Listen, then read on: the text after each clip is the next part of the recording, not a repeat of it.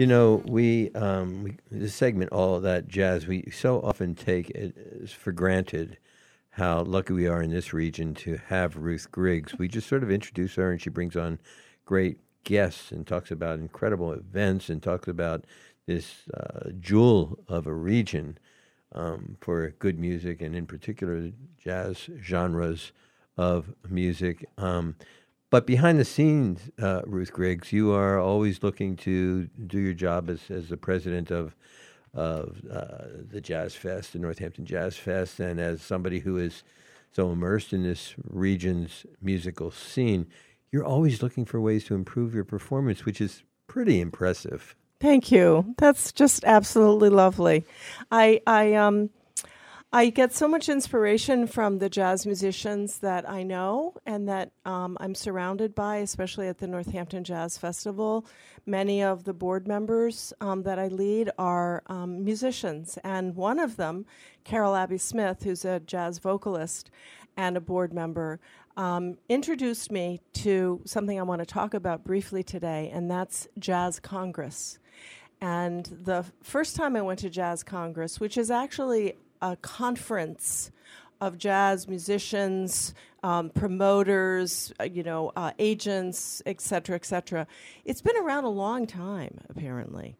I learned that this year. I feel so ignorant at this moment. It's the first I've ever heard the term Jazz Congress. Jazz Congress. And I've heard about all the jazz that happens in Congress, but I've never heard of the Jazz Congress.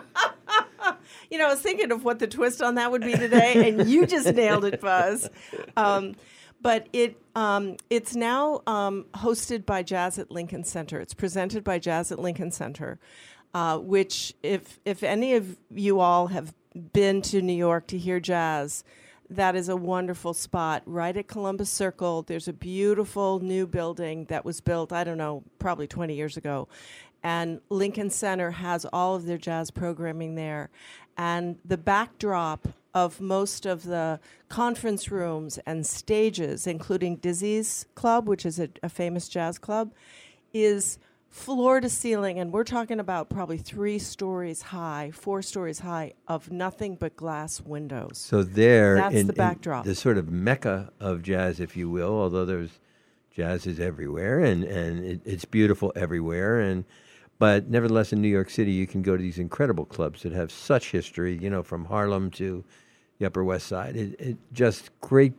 But this is perhaps the most sophisticated of venues. I think that's a pretty good description. It's relatively new, but because you've got that backdrop of looking out over Manhattan, and you have, in this case with Jazz Congress, you have panels of famous jazz musicians with this New York City backdrop at the 5th floor, talking about the future of jazz, women and gender in jazz, the incredible importance of jazz education, technology and AI and its influence on jazz, the importance of apprenticeship with jazz, as well as paying tributes to some of the jazz greats who have left us, such as Wayne Shorter. They did a magnificent tribute to him. And then giving a special honor to Dee Dee Bridgewater, who is, again, a giant in jazz. And so it is it was just one day this year. The first time I went was in January of 2020, just before the pandemic.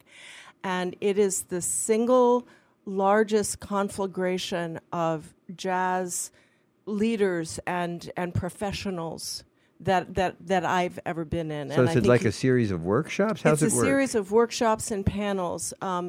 Again, all of those different topics. I went to, for instance, one that was about the role of technology in jazz, and I was blown away by what these musicians are doing. One, which was my favorite, is a musician named James Francis, and he has assigned a color to each note that he plays on the piano, which is something that ties into perfect pitch. Oftentimes, people with perfect pitch, which my son has, they associate either a feeling, a mood, or a color to that note, and that's how they identify the note. So James has identified a color to each of the notes that he plays, and somehow magically that is transferred into, a computer. And so then when he plays his electronic keyboard in real time, the screen above him creates this wonderful art. This wonderful art with these swooshes of the different colors that come in as he plays the different notes on the piano. It's like Close Encounters. I guess so. As the organ went crazy. It is such a beautiful technique. I'm intrigued with the notion of possibly bringing it to the Northampton Jazz Festival. Well, that was my next question, Ruth Griggs. What's the takeaway that could benefit our jazz scene here in Northampton? Well, the whole sort of focus of this particular panel was the intersection of oral and visual in the world of jazz, and that's the new frontier. And these young jazz musicians are embracing it. Another one has a special watch, a Sony type of watch that is able to send signals to a computer to create different lights that happen with music and with body movement. And they've done a whole film about it. So these are just ideas that are percolating in my mind that I'm sharing with my board. The other thing that I just wanted to mention, which I find extremely sort of rewarding, and it shows the passion of jazz musicians, is that both the technology panel as well as a panel all about how do you grow your organization in jazz talked about the role of jazz with empathy. That jazz is an empathetic art form by nature. And when you think about the Charlie Mingus's of the world and the Max Roaches of the world, and the Wayne Shorters of the world, they are creating music that expresses their emotion about a particular political, social, civic situation around them. That's the empathy. Those musicians are showing empathy for folks out there, and I just think it's fascinating that both the technology-oriented musicians as well as more traditional musicians are embracing that jazz as empathy. It's so interesting because, as a 17, 18, 19-year-old, when, I sort of snuck into those smoky clubs and, everybody was in, torn clothes and drinking a little bit too much or smoking a little too much. And now the genre, you listen to it in venues that are so mature, so contemporary, so much involving justice, so much involving condemnation of race and poverty.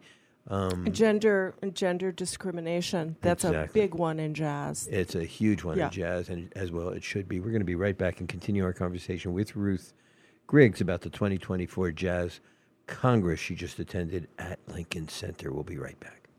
More Talk the Talk with Bill Newman and Buzz Eisenberg coming up right here on WHMP. You're listening to Talk the Talk with Bill Newman and Buzz Eisenberg, WHMP. And we are back. If there is a conductor of the orchestra that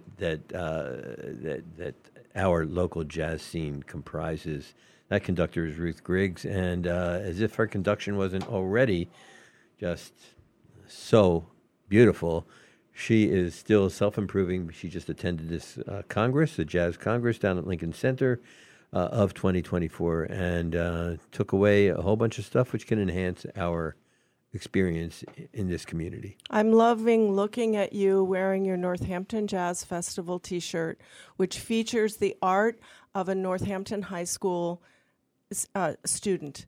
And his pecs. It features his pecs too. Just saying. Yeah, really. That's more appropriate for you to say than me. Okay. Listen, my six-pack is now a keg. Yeah, but, and one of the things that I learned at Jazz Congress, and that there's so many things I'm going to take back to the festival from Jazz Congress this year, but one of them is that it's so important to be collaborative with your community. That's how organizations thrive. And when I think about the relationship and the partnership that we have with Northampton High School and the middle school, which is growing, not only in terms of working with the jazz band students and bringing professional artists into clinic with them, but now we're working with the art class. And we're working with those students and the teacher to have those students consider doing artwork that depicts jazz and learning about it. So that's just a little example of the takeaways. And you're merging the digital community with the art community, with the music community. Yes, potentially. And so we're very busy planning the Jazz Festival, and we're also really busy getting excited about 2024 and jazz in Western Massachusetts. And I'm going to have on soon Paul Arslanian, who's going to be talking about coming back to the bowling alley in Northampton on the second Thursday of every month for the Northampton Jazz Workshop. And we should note that the bowling alley is where the jazz performances occurred for years. And it actually turns out to be a very cool venue, notwithstanding that it's the bowling alley. Well, and some musicians love the fact that they can bowl after their set. So it's all good. And then, of course... And it's, of course, the city grill within the bowling alley. It's the city You're sports not competing with bowling balls. Within spare time bowling. And then, of course, the Northampton Jazz Workshop is also still happening at the Drake on the last Wednesday of the month. The best deal in music ever. Yeah. So more on that when we come back. In Ruth Griggs, you bring it all to us. You bring it to life, and we are so lucky to live in this region for a variety of reasons, but jazz is one of them. And because you join us, listeners, on Talk to Talk. Thank you so much. We'll be back tomorrow.